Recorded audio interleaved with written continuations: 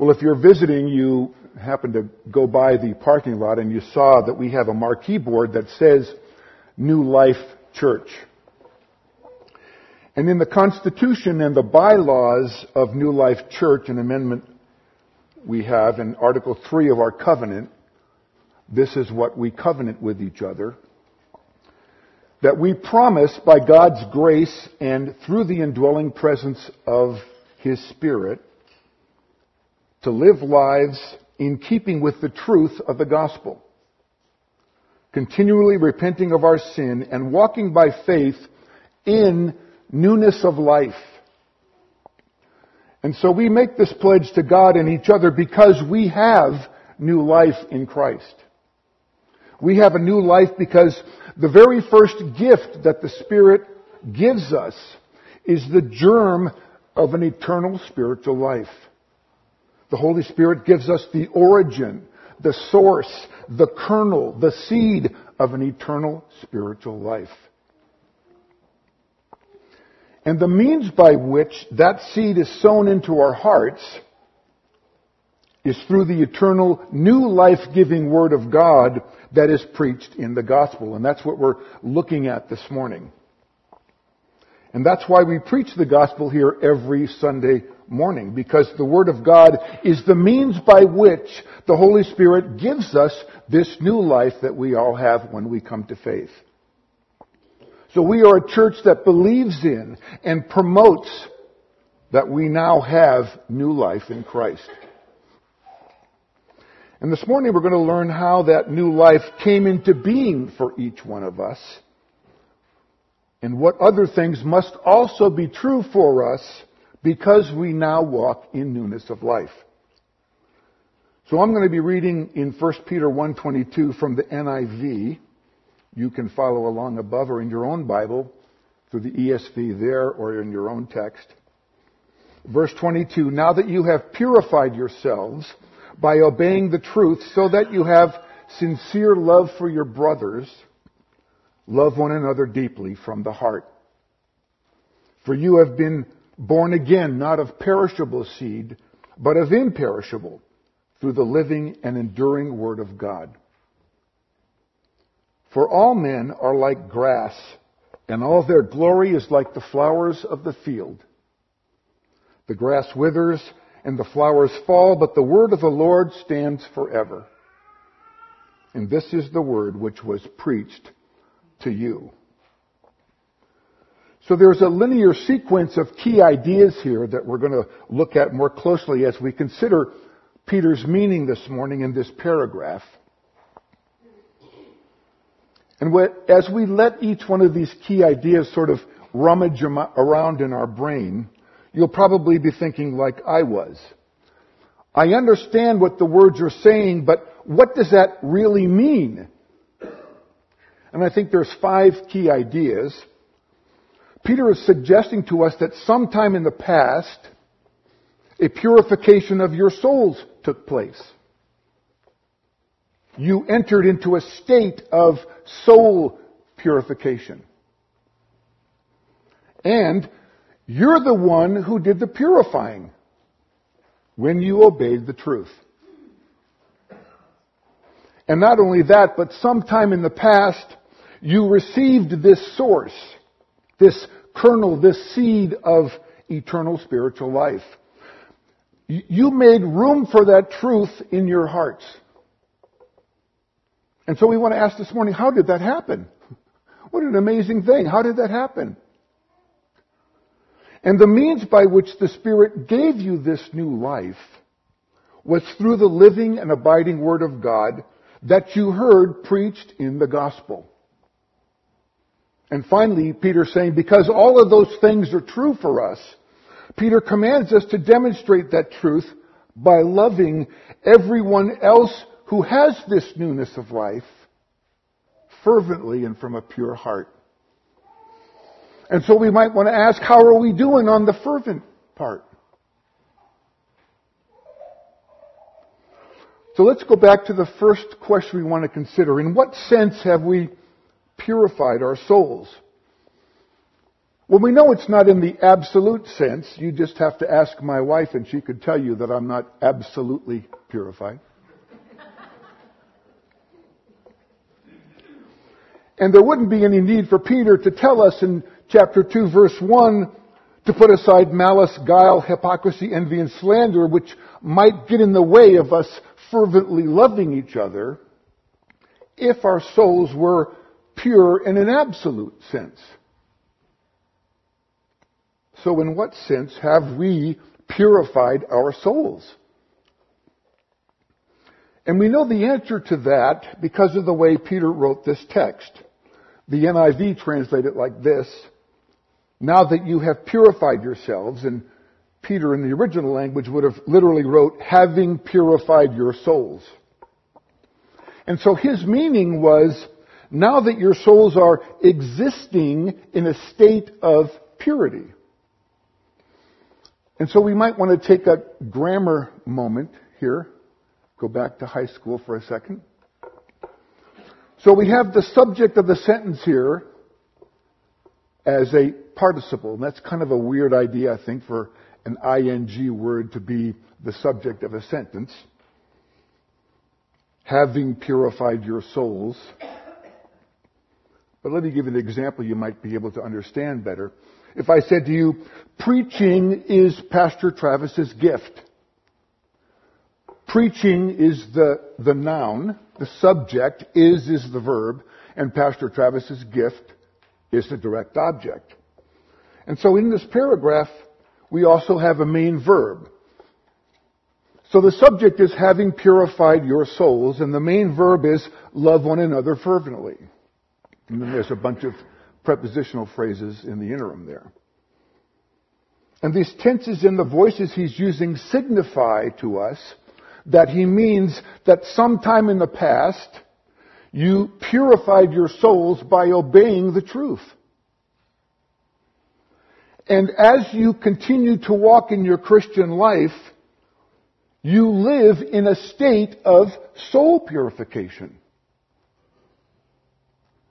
And you are the one who did the purifying. That's probably the reason for some scribes sort of cringing possibly at Peter's orthodoxy, and made them want to assert a clarifying phrase there which says, through the Spirit in some of the manuscripts. Having purified your souls by obeying the truth through the Spirit, they added. Because there's an orthodox question we want to ask, well, how is it that we purify our souls? But either way you read Peter's strong statement here in the text, it works because Peter has already declared the same emphasis of the Spirit's involvement in our salvation way back at the beginning of the chapter in verse 2. He said, being chosen for salvation through the sanctifying work of the Holy Spirit. And now in verse 22, as he's coming back around to complete his idea that he began in verse 2, he's adding how you were involved in this purification. You purified your souls in the past when you believed and obeyed the gospel, the truth of the gospel. Now that's a difficult concept, I think, for Gentiles, but every Jew would have understood exactly what he meant, I think. It happens the same way in the New Testament, by the way, as it did in the Old Testament. Just like in the Old Testament, our souls now exist in a state of purity in a ceremonial sense because of the sprinkling of the blood of Jesus. And in the same ceremonial sense, it is that the blood purified Aaron and God's people way back in Exodus chapter 24, verse 6 and following. And in verse 6 there in Exodus 24, it says, and Moses took half the blood and put it in basins, and half the blood he sprinkled on the altar. And then he took the book of the covenant and read in the hearing of the people, and they said, all that the Lord has said we will do and be obedient. So it's clear that when Peter's talking in verse 2, he's adding unto obedience and the sprinkling of the blood, he's referring back to this idea here. And then it says in verse 8, and Moses took the blood, sprinkled it on the people, and said, this is the blood of the covenant, which the Lord has made with you according to all these words. And so by sprinkling blood on the people, Moses was formalizing a covenantal pledge between God and man, where in a sense, Moses was protecting the sprinkled people from being in the presence of a holy God because of their sin. He was, in a sense, ceremoniously setting them apart from their sin. He was marking them out as having been purified. The same idea that Peter has in verse 22. They still sinned, but in that ritual of sprinkling them with the blood of rams and bulls, they were protected from the holiness of God. And that blood was sprinkled all around the altar as well, which now made it possible and available for the purified, sprinkled, covenant-keeping people to come into the presence of a holy, righteous God. Being sprinkled ceremoniously with blood confirmed that those who had been sprinkled with the blood had been sanctified the same way that we have been purified, exist in a state of purification. And so their souls were now in a purified state or a sanctified state because of the blood. And so we could probably better understand what Peter meant in verse 2 of 1 Peter like this. Elect according to the foreknowledge of God the Father, in the sphere of the Spirit's sanctifying work on our souls, moving us toward the destination of obedience and the purification that results from being sprinkled with the blood of Jesus. What a great idea in one sentence that is. And so this is the sense in which we exist in a purified state. All of the sins that we have committed in the past and all of the sins that we might commit today and all the ones we will likely commit in the future have no bearing on the state of our sanctification. And I say that cautiously. Travis warned me to be cautious. That doesn't mean that grace gives you permission to sin. It means that grace will enable you to desire to be obedient to the truth. You still live in your sinful flesh, but your soul is now ceremoniously cleaned.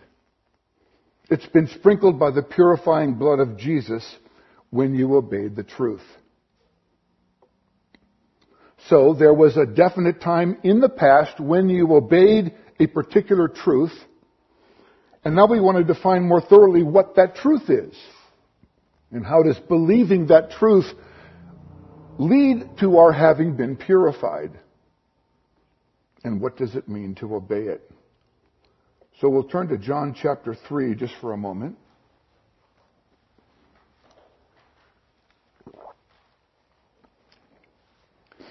We're turning to John chapter 3 because he answers all of these questions for us.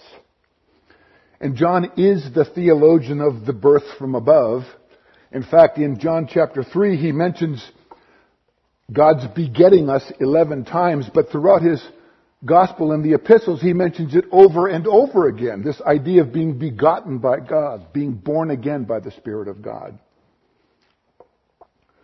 So follow along with me. We're going to look at a few verses, and I'm going to try to explain eventually to get how this talks to us about our purification. In verse 16, for God so loved the world that he gave his only begotten Son, that whoever believes in him should not perish but have everlasting life. For God did not send his Son into the world to condemn the world, but that the world through him might be saved. He who believes in him is not condemned, but he who does not believe is condemned already, because he has not believed in the name of the only begotten Son of God. And so Jesus didn't come into the world to execute a judgment of condemnation on a sinful world, he's saying. His coming into the world was for the purpose of saving those who believe. That is the truth of the gospel message. Jesus saves those who believe. But in His coming, there is a pronouncement of a moral judgment. But it's not one that Jesus Himself makes. We make it upon ourselves. Jesus doesn't need to intervene personally in judgment because he who refuses to believe has pronounced on himself his own spiritual judgment, John is saying. That condemnation he brings upon himself in his unbelief is also a reference to the state the unbeliever exists in his unbelief. He exists in a state of condemnation because of his unbelief. His unbelief marks him out as having been condemned. And just like believers have been marked out as having been purified in their obedience to the truth, unbelievers are marked out as having been condemned in their disobedience to the truth. And the reason he's marked out for condemnation is because nothing demonstrates his spiritual disposition better than his unbelief. That tells the whole story. Unbelief is the calling card for condemnation. By rejecting Jesus, he reveals his innermost moral tendency, which is he would rather love darkness than the light. And in his love for the darkness, he's marked himself out as unclean, as sinful, guilty, unforgiven, not covered by the sprinkled blood. And so then John continues in verse 19, and this is the condemnation, that the light has come into the world and men love darkness rather than light because their deeds were evil. And so the process whereby we understand how the condemnation comes about is also the way we understand how our being purified comes about. The light of men, their source of true wisdom about life, which is the truth about the reality of our evil condition and our sinfulness and how God is going about resolving that, has now been revealed so as to be completely understood with the coming of Jesus. This is the same thing that Scott was talking about at Gladstone, where the prophets were looking to try to figure it all out, but now we are blessed because we have the resolution of this in the coming of Jesus. And if you were to take a picture of what men were doing before Christ came, that picture would show you that men loved darkness rather than light because their deeds were evil. And so I see that meaning this: in their hearts men were morally light rejectors. They were rejectors of God's saving truth in Christ because they rather loved darkness. They loved rather being in the place where there could be no conviction of sin. They loved being in a world where there could be no moral absolutes. There couldn't be any idea of right and wrong and no truthful and untruthful. That's why they preferred it. And so John is saying there's a judgment, a condemnation that comes with this preference of loving darkness rather than the light. Which saving truth, by the way, is what Peter's talking about in the first chapter, rescuing the unbeliever out of the darkness that reveals his love for the light. And so then in verse 20 of John chapter 3, he says, "For everyone practicing evil hates the light and does not come to the light, lest his deeds should be exposed." And the truth is that when men are confronted with the light and placed in the presence of God's light and His eternal Word, they hate it. They hate the light because it's opposed to their innermost moral manner of life. And when confronted with Jesus' holy and divine life and the revelation that he brought, that he is the source of God's truth, their unbelief towards him revealed the reality of their love for darkness.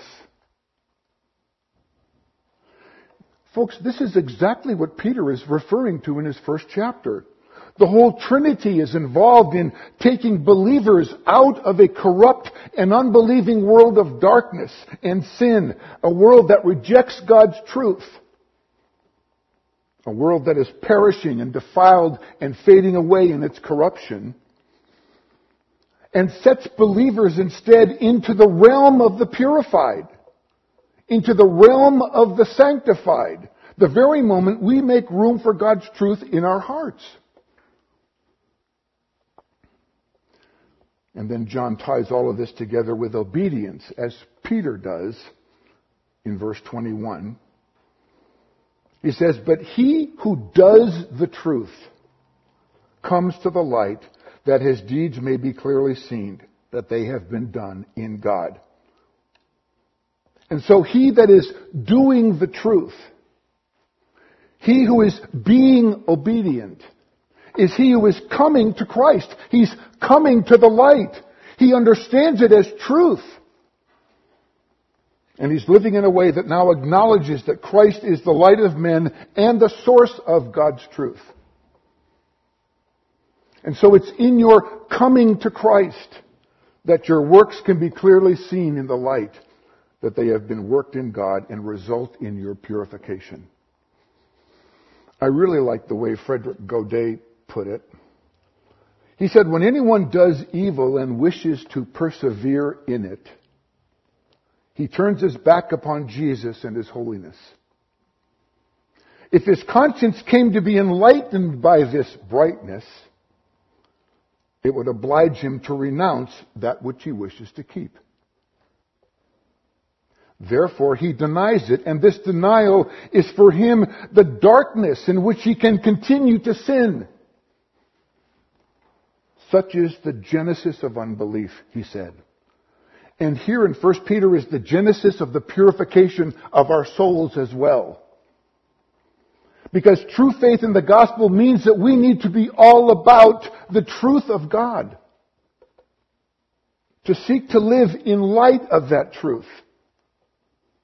To seek to be obedient to the revelation of God in your conscience and in your heart and in your spirit. And it's in this coming to the light, coming to Christ, this drawing near to Jesus, this hearing and perceiving the truth of who Jesus is and listening to Him so as to surrender yourself to Him and to be obedient to Him. It's in this kind of coming to Christ that you have been marked as purified, cleansed from sin, set apart unto holiness, and sanctified. So when one does the truth, one obeys the truth by coming to the light. And so then we ask ourselves, okay, well, in what sense are we obedient to the truth? You became Christians as the result of obeying the truth, or by yielding to the influence of the truth on your soul. That's what purified your soul. Your minds complied with the claims of truth. Your hearts yielded to its truth when you exercised your own will to believe the truth. That truth was voluntarily received into your soul. Now let me just make a little asterisk note here on the side. People who reject the light don't hate the light because God didn't elect them. That's not the reason they hate the light. They hate the light because of the reality of their own sinfulness. Because of their own choice for loving darkness rather than light. And so that word obey literally means to hear under. It's the word upakuo. Upo means under. Akuo is where we get the word acoustic. It means to hear under. To comprehend under. To put myself under what I understand. so that listening becomes comprehending, and hearing becomes heeding the truth. Thomas Watson, that ancient Puritan guy, said, doers become the best hearers. It's not just the idea of hearing the truth, but moving from listening to comprehending to obeying that Peter is talking about. A doer of the truth then completely hears the truth and is motivated to be obedient to it. And interestingly enough, the opposite of obedience then isn't disobedience, it's unbelief. So that comprehending equals believing, which is equivalent to obeying. So let me just make a quick note as to what obeying is not.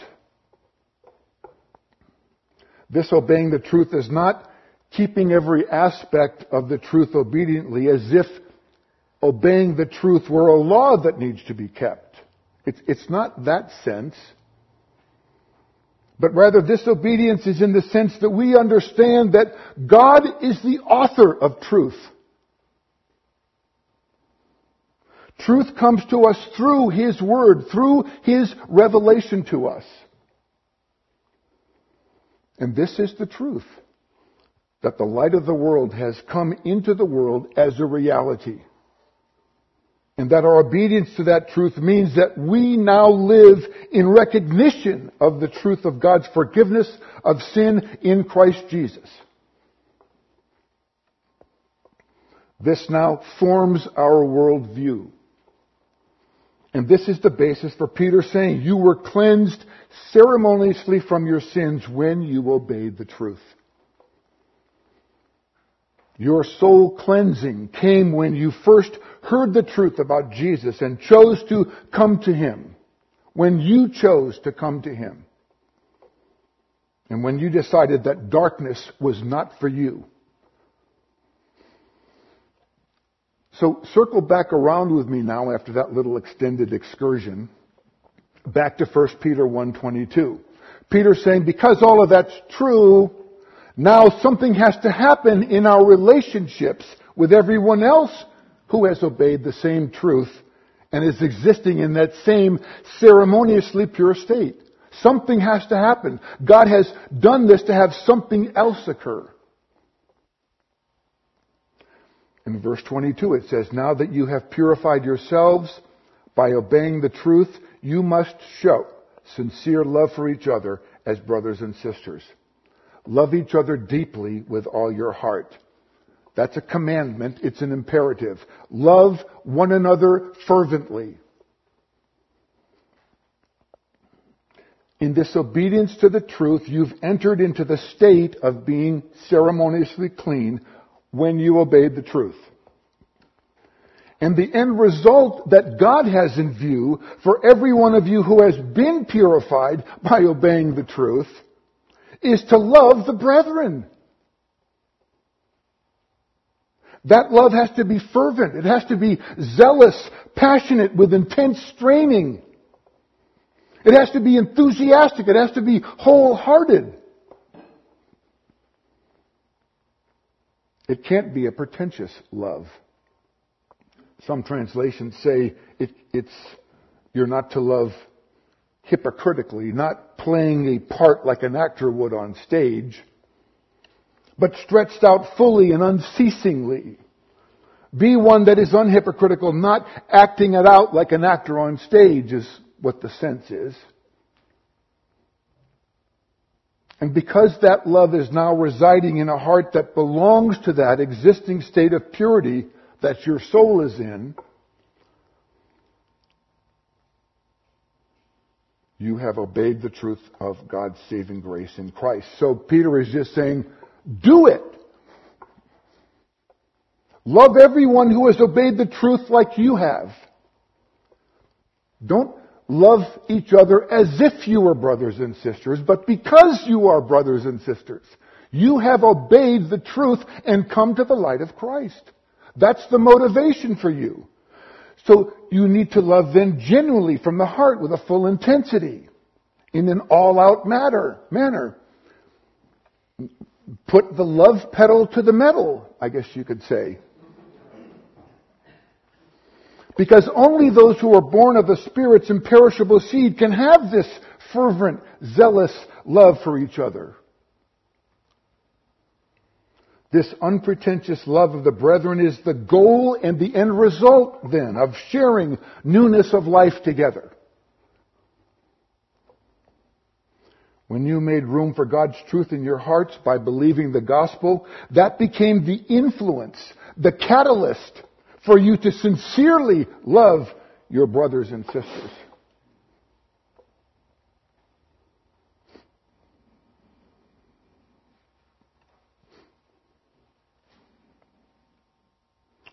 I love the way Anthony Hoekema says this. He says, this new life is a radical change from spiritual death to spiritual life, brought about in us by the Holy Spirit.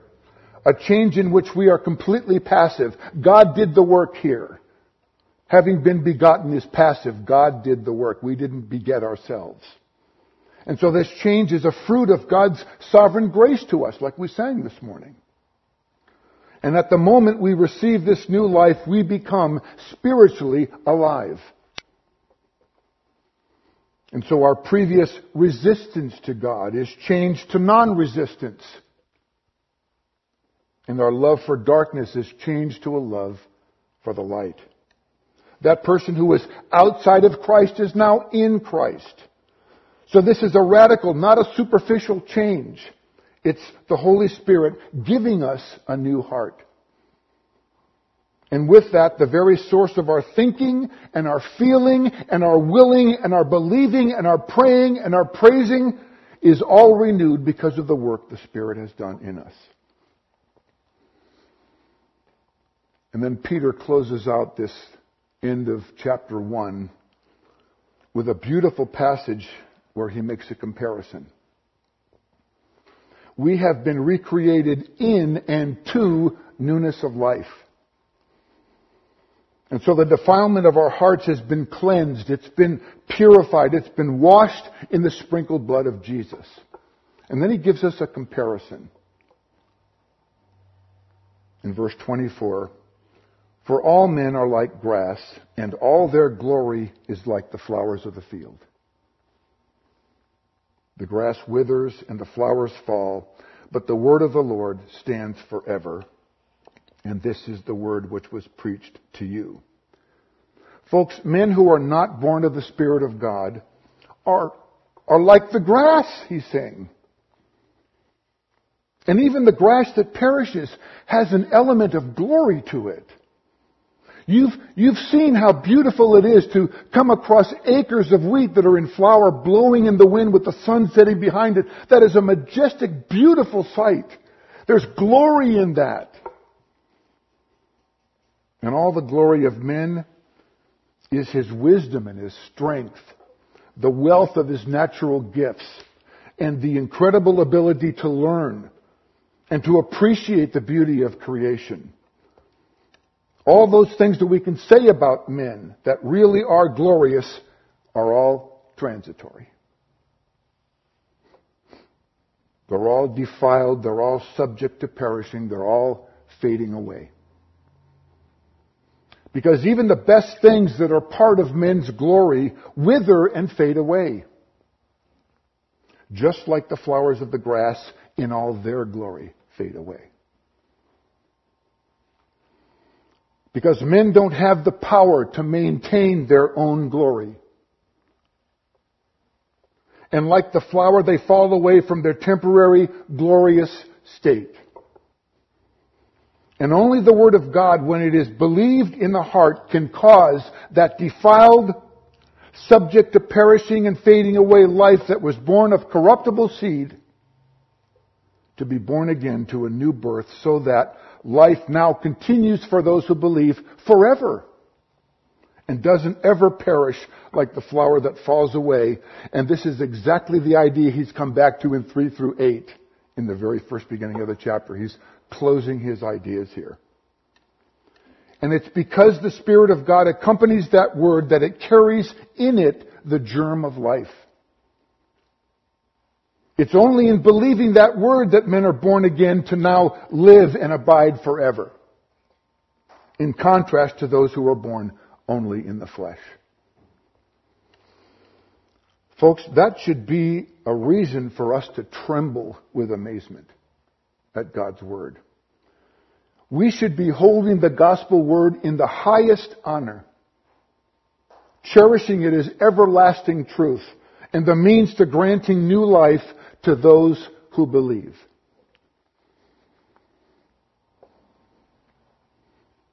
Isn't this a wonderful passage to have such a glorious truth be the basis then for our sharing communion this morning? Sharing it together. Because in Jesus, the sinner hands over his sins to the perfect one. And the perfect one hands over his perfect righteousness to the sinner. Because of the blood of Jesus, God sees Christ's perfection covering our imperfection.